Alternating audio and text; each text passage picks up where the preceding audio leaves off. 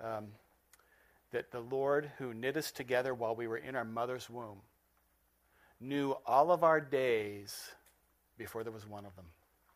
Every single day. And I don't know about how that impacts you, but for me it gives me some sort of twisted comfort.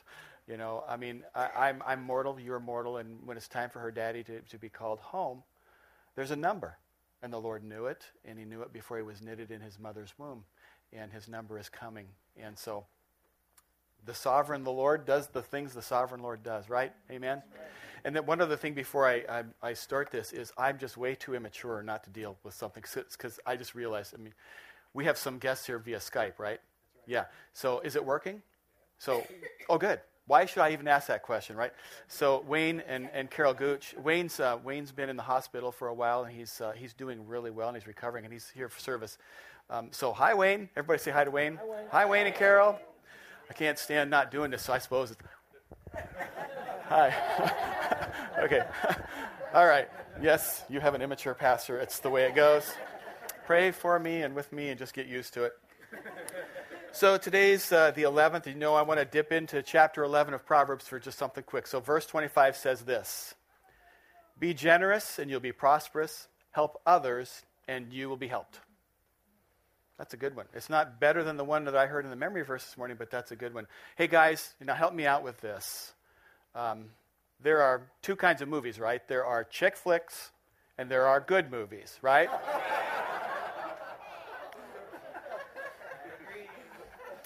And so today, you know, all real men don't mind a good chick flick, but don't you dare cry during a chick flick, or turn in your man card.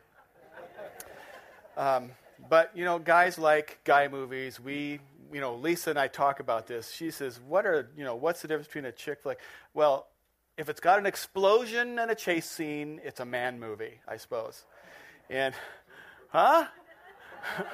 Okay. Or Star Trek, same thing. Okay, so we have a Star Trek corner over here this morning, Star Trekkies, which I'm a member of. So we're starting a new series today, and we're going to be talking for 4 weeks and examining the life of Samson. And Samson is a man's man, and he had some prolific, wonderful legends about him, and he had some equally prolific failures. And so this is going to come across, ladies, I'll just tell you right now that the tone of this examination is going to be a little bit masculine, because we're going to talk about guy stuff, what guys do and how they react. But I'm not leaving you out. I'm sure that the Holy Spirit's going to come along for the ride. Actually, I'm riding along with the Holy Spirit, I hope. And I'm sure that you're going to find the Holy Spirit's going to be speaking to you as well. And I just want to say this to you, ladies. This isn't just two men who are adults, but this is about the future men among us, the future men that you're going to shape as mothers or women in your lives. And so I hope that you won't just blow past some of the things that are kind of man-isms that we talk about today. So influence is going to be there. So guys, what I want to say to you before we dive in too much is that there is some supernatural greatness that's in you if you're a follower of Christ. It's in you. It's there. And if you'll make a commitment to be in the Lord's presence and have your heart available to what he wants to say to you on this topic over the next several weeks, I'm telling you, he's going to change your world. He will change your world. I believe that you will see some new levels of character, some new levels of strength, some new levels of resolve, some new levels of dependability. Things will rise up in you that will become a blessing to the people in your life. Your wife, your kids, your family, your friends, your boss, your workers, co-workers. And the reason that this is a big deal is that historically, the world has been a little bit short on godly men. Sad fact. If you look at the churches across America, there is a tilt towards the feminine. I don't mean in expression, but in presence. Women. More women than men typically in churches. And in a lot of places, there aren't a lot of men who lead. And so there's been this historical need. So I want to look into that a little bit. And, we're not going to spend time in the book of Ezekiel, but there is a passage in there that I think is one of the saddest verses in the whole of the Word of God. And the quick context is that the Lord is basically just thinking, come on. I've blessed this nation, but you continually turn away from me, you continually turn away from me, continually turn away from me, and you can't do that forever. The consequences are catching up to you right now. And the Lord is looking for only one guy to stand in the gap. So a quick dip into Ezekiel 22, verse 30 says, I looked for a man among them who would build up the wall and stand before me in the gap. He's speaking about prayer. This is not like Nehemiah, the wall we were just talking about. This is someone who would build up a spiritual wall by plugging it with their own prayer life. On behalf of the land, so I would not have to destroy it. But I found none. Zero. Not one man would stand in the gap. Today he might say it in different terms. He might say, I'm looking for a man of integrity or a man of courage, or for those who will stand up for those who can't speak for themselves, or for those who would be willing to serve their bride the way Christ laid his life down for the church. God would be looking for that, for a man who would speak truth spiritually to the next generation and stand in the gap. Now, I truly believe that if God was on that hunt in this room, he wouldn't find none. He'd find many. Because I know you, and I know that you stand in the gap, and I know that you're men that do these things. But there is still this great need. There's this guy named Henry Varley who was a very close friend of D.L. Moody. Now, you may not know who D.L. Moody is. You've probably heard his name before. He was this prolific evangelist years and years and years ago. And he ended up going to Britain, and he was this traveling evangelist. And in his time while he was in Great Britain, 4 million people flocked to his meetings to hear the gospel, and he had a profound impact on the world, and he still does today. But he had this close friend, and before Moody became prolific as an evangelist, this guy says to him, it remains to be seen what God will do with a man who will give himself over wholly unto God. One man would give himself. It remains to be seen. The world hasn't seen it yet. And that really challenged D.L. Moody. And he decided, God, if you're looking for a guy who will be a man of integrity or honor or courage, I'm going to try and be such a man. Amazing. Today we're going to start a new series on the life of Samson. And just FYI, if you feel like you want to read a little bit about this at home, Judges 13, 14, 15, and 16 tell the story. It's an amazing story. You can sit down and read it in a few minutes. And it's a rich place to go. It's amazing that there haven't been more movies, guy movies, made, or even chick flicks, because I think this one could be both. And as we go through the life of Samson, we're going to take a good hard look at some attitudes that will take and make a strong man weak. We're going to figure out what happened to this guy. His accomplishments are legendary, so are his weaknesses. He had so much God-given potential, yet his repeated decisions caused him to self-destruct. If I could summarize his life in one statement, I'd say this. Samson was an incredibly strong man with a dangerously weak will. Like so many of us guys, we have such great potential and strong and wonderful spiritual strength is possibly, but there's this dangerous weakness that can derail the good fruit. I want to get you into the context of where we're going to go. The people of Israel had been unfaithful to God, and repeatedly. It was at one of those places, so God put them under the rule of the Philistines, who were their enemies. Now, I'm going to step out of the mainstream of the message and go on one of my little rabbit trails. I'm going to take one today, and I planned this one.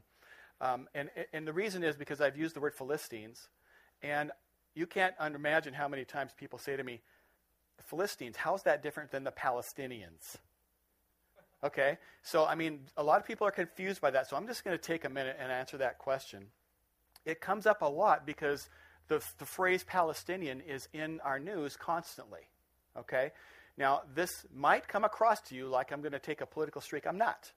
I'm going to just kind of clear up this difference, but it is a political topic in our news today. So this historical clarification. The Philistines were not the descendants. They're not the ancestors of the Arabs that live in the land today. The word literally means sea peoples. It was probably a word that was coined by the Egyptians. They were probably from Crete or from the Aegean Sea, the islands of the Aegean Sea. And they were known in the time they actually invaded Egypt, and they were called the Sea Peoples. And they arrived in the land of Canaan, which would be the southern coastal part, about the same time that the children of Israel arrived. And so what does the term Palestinian mean? Well, that's in terms of history, a relatively new phrase that's being used. You may have heard of the Palestinian Liberation Organization, and that's a group that purported to represent that group of peoples. It was formerly the chairman was a guy named Yasser Arafat. He's passed away now, but he, as an example, was born in Egypt and moved to Jerusalem. In fact, since the Oslo Accords, which was a political agreement that happened in the 90s, where there was some final recognition about the right of the nation of Israel to exist, since that time, about 400,000 people, Arabs from every Arab nation you can mention, have moved into the West Bank area. 400,000. And in that time, the Arabs have built about 261 settlements. It's actually higher numbers than that by now, but the study that I looked at said 261 in the West Bank alone since 1967. Now, we don't hear a whole lot about those settlements. The settlements that we tend to hear about are the ones that are being erected and constructed by the nation of Israel right now. And they have constructed some 140, 150 settlements, maybe more by now, certainly less.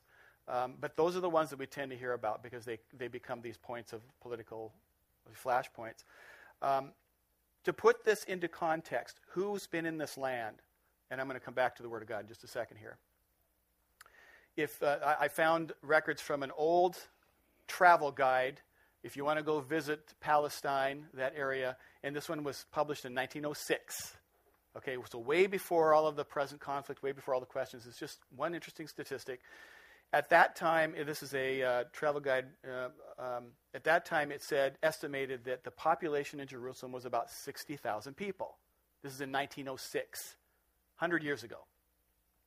Of those 60,000, 7,000 of them were Muslim, 13,000 were Christians, and 40,000 were Jews. So that's 100 years ago. Now, the reason the question comes to me is, well, I don't know why would anybody care about my opinion about voting on issues like that, I suppose, but I'm not here to tell you who to vote for. I don't think that's my role. I think my role is to just open up the Word of God, and when it's relevant to a topic like this, I'm going to help you find out what the Word of God says. So here's what I want to say about this. If you want the Lord to bless your nation, which I think is a good thing to pray for, I say, Lord, bless my nation. If you want to, the triggers for Him blessing your nation are found in here. Okay? They're found in here. Here are a couple of them, and I will just read these verses to you. Psalm 122:6 basically says to us, pray for the peace of Jerusalem. Little controversy there. We do. We pray for the peace of Jerusalem. And Lord, I pray for that right now. I ask God for your Spirit to find something supernatural to let there be peace in that land. I guess that was a little bullet short prayer, but God likes those. Good, that it counts. So here's another one from Genesis. Now this is God. The Lord said to Abraham, leave your country, your people, and your father's household, and go to the land that I will show you. I will make you into a great nation, and I will bless you. I will make your name great, and you will be a blessing. Now here's the significant part of this. I will bless those who bless you, and whoever curses you, I will curse. And all the peoples on the earth will be blessed through you. I believe the last line, all the peoples on the earth will be blessed through you, is a clear reference to the Messiah, to Jesus. But the rest of this is speaking about the nation of Israel. And if you want the Lord to bless your land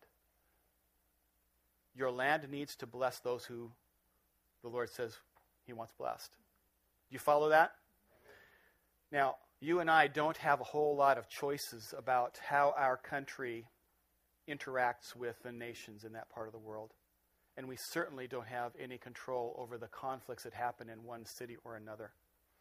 But we do have a vote to make, and when you stand and when you choose to vote, my suggestion is that if you pray for the Lord to bless your nation on one hand, and yet you're not certain whether who you will vote for will support and bless them or not, that's not wise.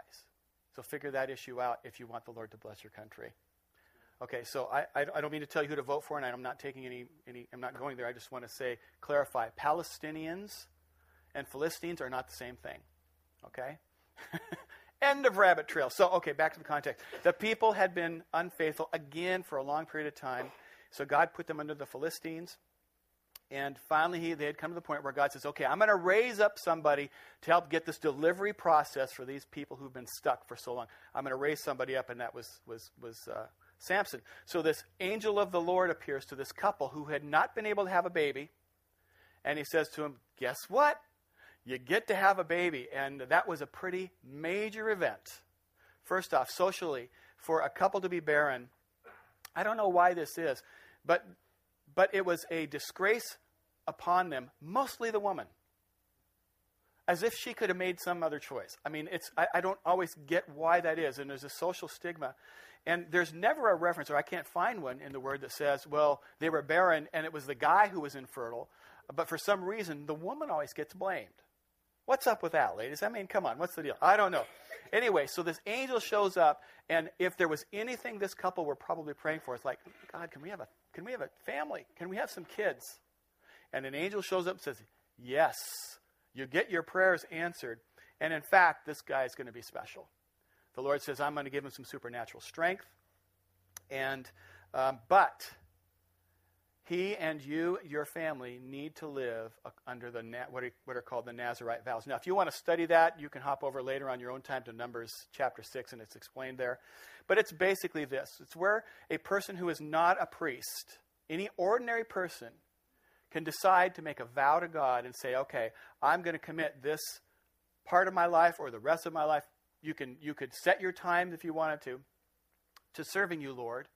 And they would be literally set apart for the special ministry use by God. And it was venerated, and it was a very clear, it was an honor, and it was a blessing. And the three vows basically were this. No wine, no alcohol, no Coronas, no margaritas, no happy hour, whatever's on draft, no alcohol.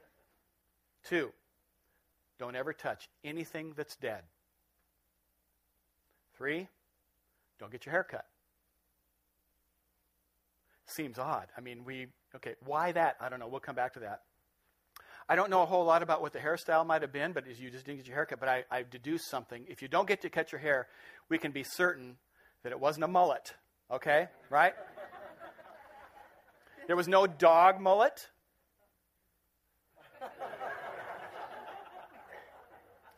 There was no dog mullet.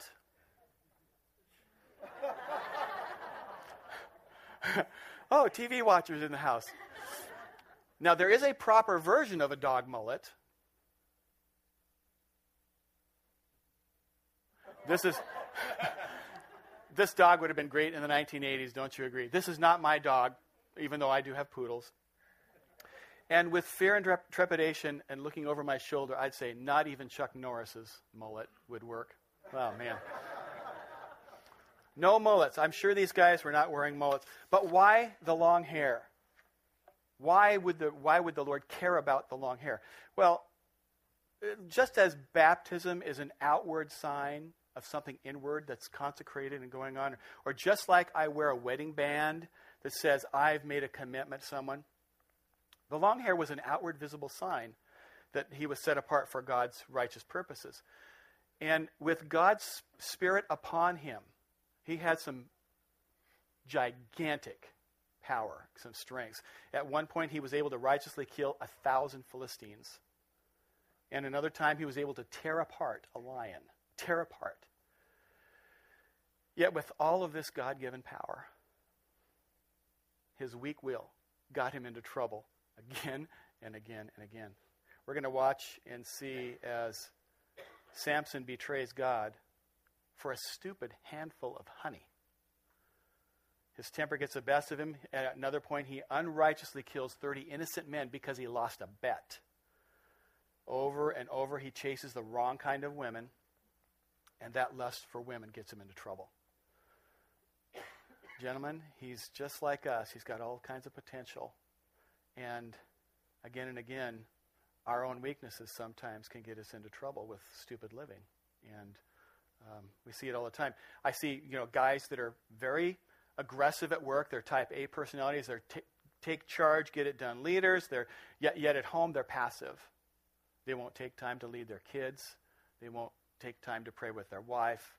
They're committed in one place and they're not committed in another. Or I see guys who are committed to their finances, or they're committed to their hobby, or they're committed to their career, but they can't commit themselves to a woman. What's up with that? I see it. You've probably seen it.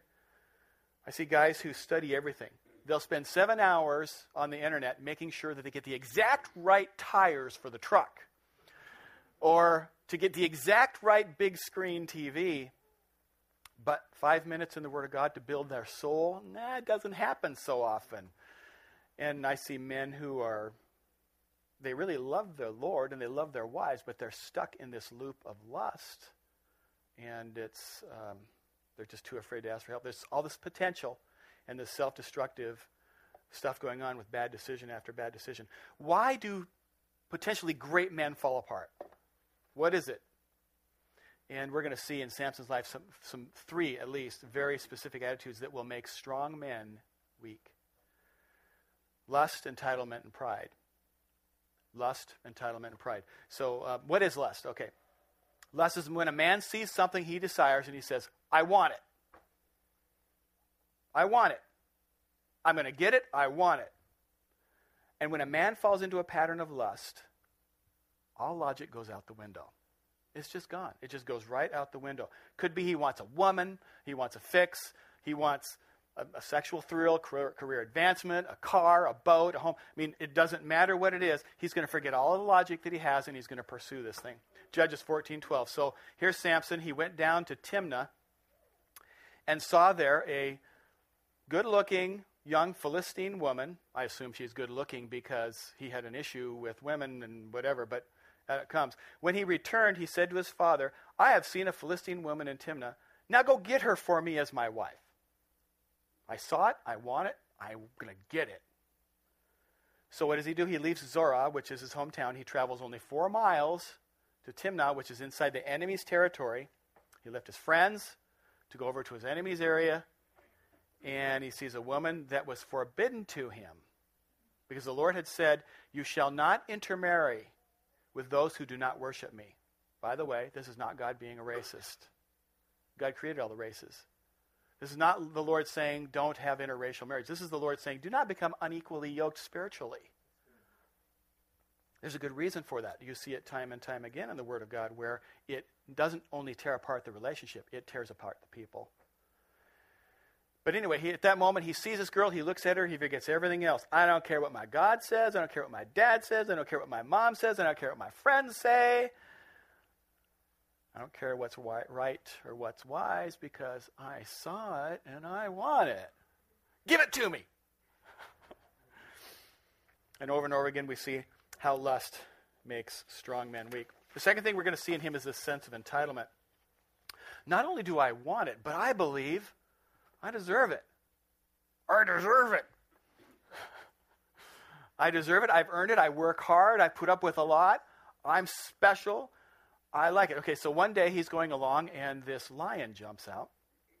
Now, you might read this and go, no big deal. David dealt with a lion. I've seen him at the zoo. But you only say it's no big deal because you've never been stalked by a lion like I have. Really, truly. Okay, I had an experience where I was out hunting with my pals. I was off by myself, and of course I had my 30-06 with me just in case it came down to me or the deer. I had to protect myself, right? So I'm out and I'm doing my thing. I can't remember. It might have been elk season. It was cold, and I just remember being by myself, and I'm quite a ways away, and I started sensing something. I kind of had this sense that I was being stalked. It's kind of odd. It's just that you hear things. When you're out in the woods a bunch, you know where the sounds are. When you hear something that doesn't belong and it keeps coming from a certain quarter and you start, it's kind of creepy.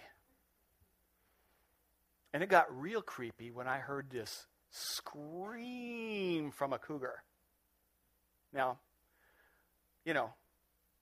I'm very willing to do a fair fight, straight up fight, me and a cougar. Me on a road, the cougar on the road, me with my 30-06, that seems like a fair fight. But this cat was sneaking around. And here's the thing about it. Cats talk to each other. They know how I feel about cats. They know I'm a dog guy. It's sneaking up on me and won't show it. So it was creepy. And when that thing screamed, I'm 87% sure I didn't shout out a cuss word. But I'm about 100% sure I might have thought one. Okay, so anyway, it scared me. So Samson comes upon this lion. He tears it apart barehanded. Wow, that's pretty major.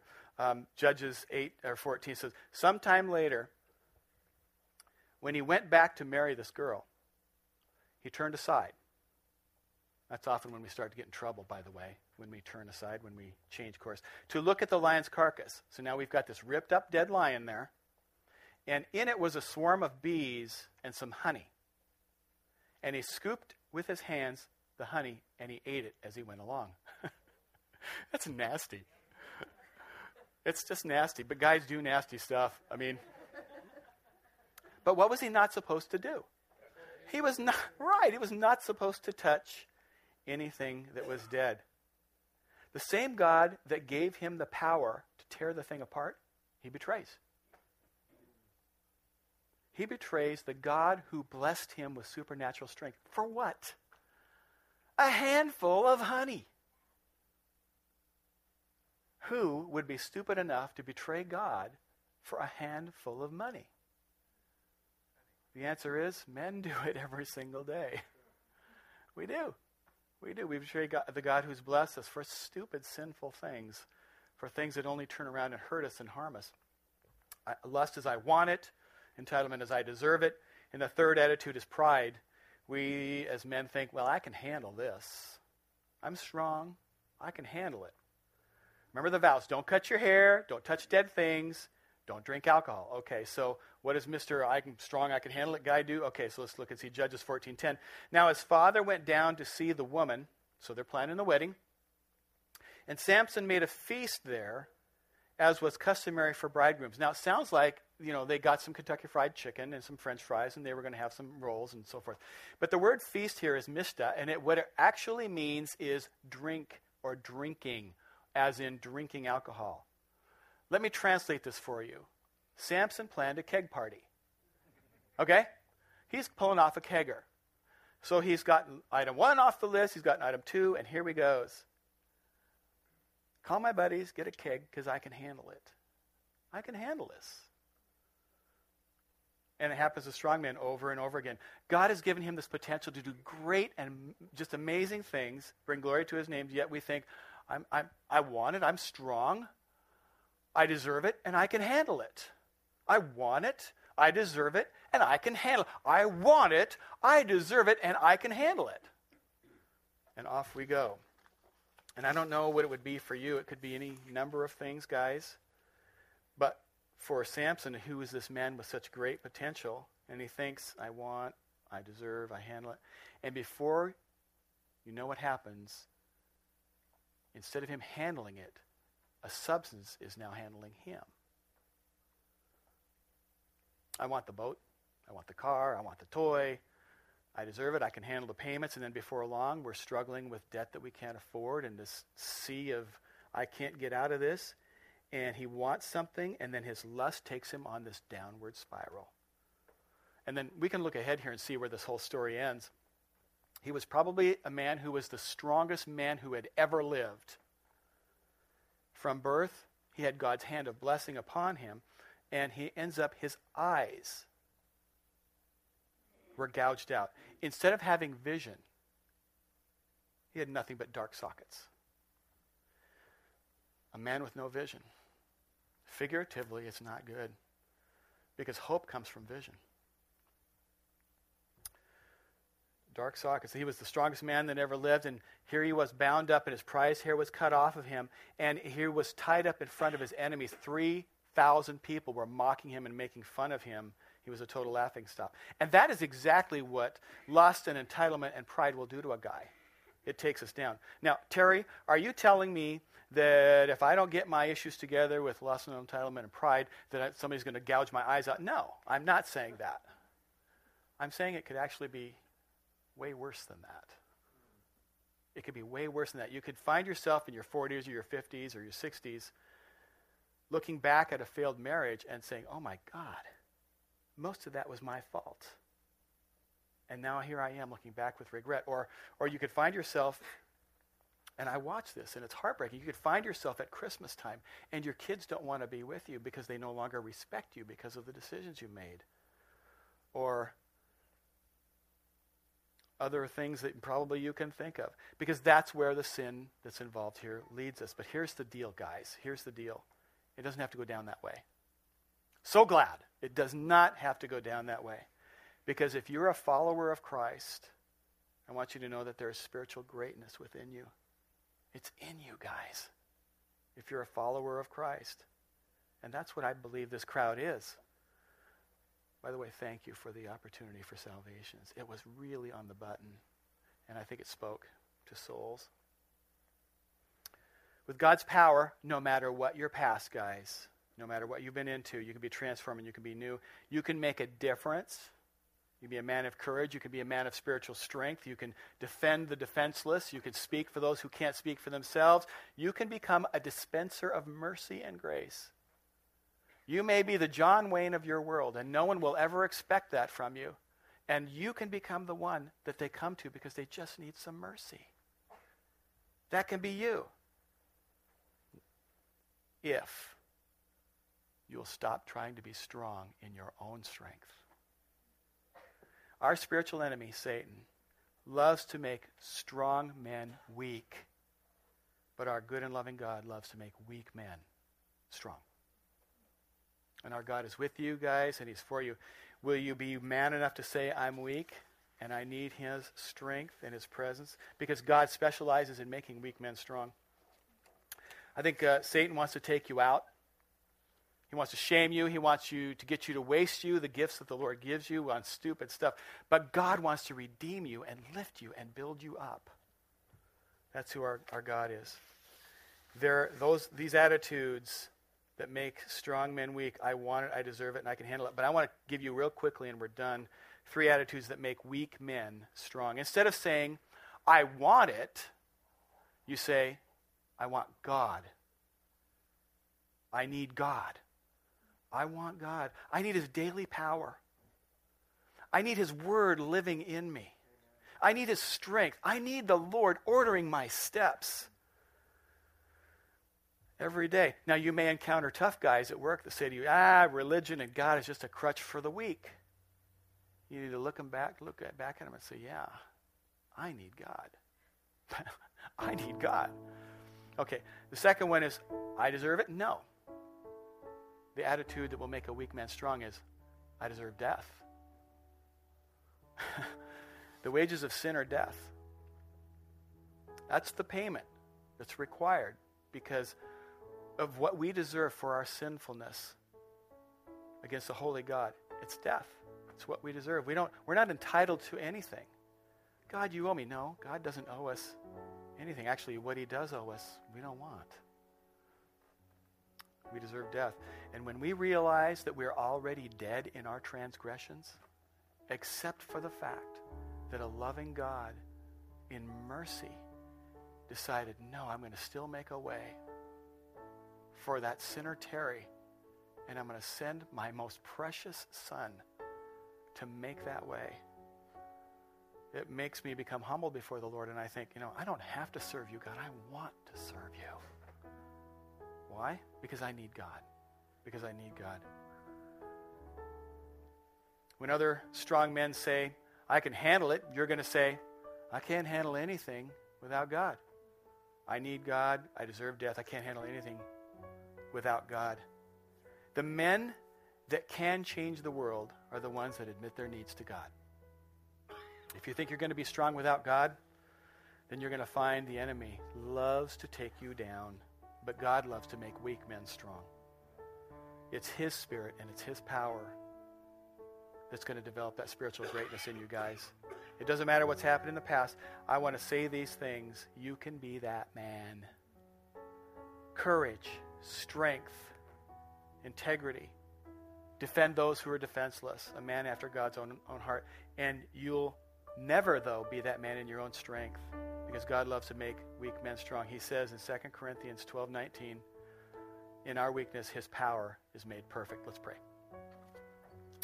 God, today we have really had the benefit of seeing and learning from the mistakes of someone you anointed.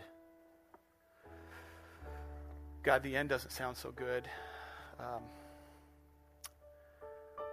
And God, I know that as I talk about these issues and these failures for Samson, that I'm really also talking about, and you're talking about things that in this room you want to touch and make whole. So God, as we start down this process in examining the life of Samson, as we launch out today with these challenges, I pray, Lord, that you would build the hearts of your men. That men in this room right now who would be hearing something that would be condemning, which is from hell, God, that you would stop that, because you would stop that from being, stop that attack, Lord, I pray, because your word says that there is therefore now no condemnation to those who are in Christ Jesus. Amen. Yes. And where your Spirit would nudge us and say, come on, Terry, come on, let's get this together. Mm-hmm. I'm going to give you the strength if you'll only lean on that instead of your own. God, I want to hear those things. I just pray that the men in this room and the women who need to hear that, Lord, would be saying that too. I pray, God, and I want to thank you, Lord, for the fact that you're so merciful. The children just failed time and time and time again. And even after that, and they didn't deserve it, you continued to send solutions to them. Thank you that that's how you treat us, your loving kids. I pray, Lord, too, over people in this room today. We didn't really have a time, God, to bring needs before you, but I want to just pause for just a moment and do that. So, Lord, I just pray for the needs that are present in this room. First, I want to talk about physical healing from sickness or injury. Lord, whether it's in this room or somewhere else and listening, I pray, God, for the grandest of your plans to be poured out for your kids, for the grandness of wholeness, for the grandness of perfection, for strength to be returned, for correctness of muscles, for strengthening in hearts. Yes, Lord. Lord, for other organs. And God, where there is the root of cancer that's anywhere in a physical body, I curse that in the name of Jesus, and I speak and I say, wither and die in the name of Jesus. Lord, I pray to the author of life, and I ask, Lord, for something of life to be sprinkled upon your kids. Thank you, Lord, that this morning you are breathing the breath of life into us in this room. Thank you for that, Jesus. Yes. God, I want to pray for financial needs that are here, for those that are still trying to find a way to earn a living. God, I pray for that, for those doors to be open. Your word also promises us something. It says that when we trust you with our tithes, that you will rebuke the devourer. So God, I pray that you will keep the devourer's tentacles off of our transmissions and our things that break at home, and, biting down on something and chipping it. All of those things, Lord, rebuke the devourer and protect us. That's part of what you promise, and we know, God, you're faithful to your promises. But I also ask you to open doors. There are people here, Lord, that need to have an offer for a job. Open doors, Yes, Lord. Lord. Not the kind we shove through, but the kind that the King opens and says, enter into my blessing, son and daughter. Yes. I pray for that. And now, Lord, I pray for points of discouragement. That where there is discouragement or even hopelessness present, I pray, Lord, that you would pour it in. That you would show every soul here what you are seeing and thinking about our tomorrows, about our future and our hope. And I thank you, Lord, that you do that. Fill this place, Lord, with your presence in Jesus' name.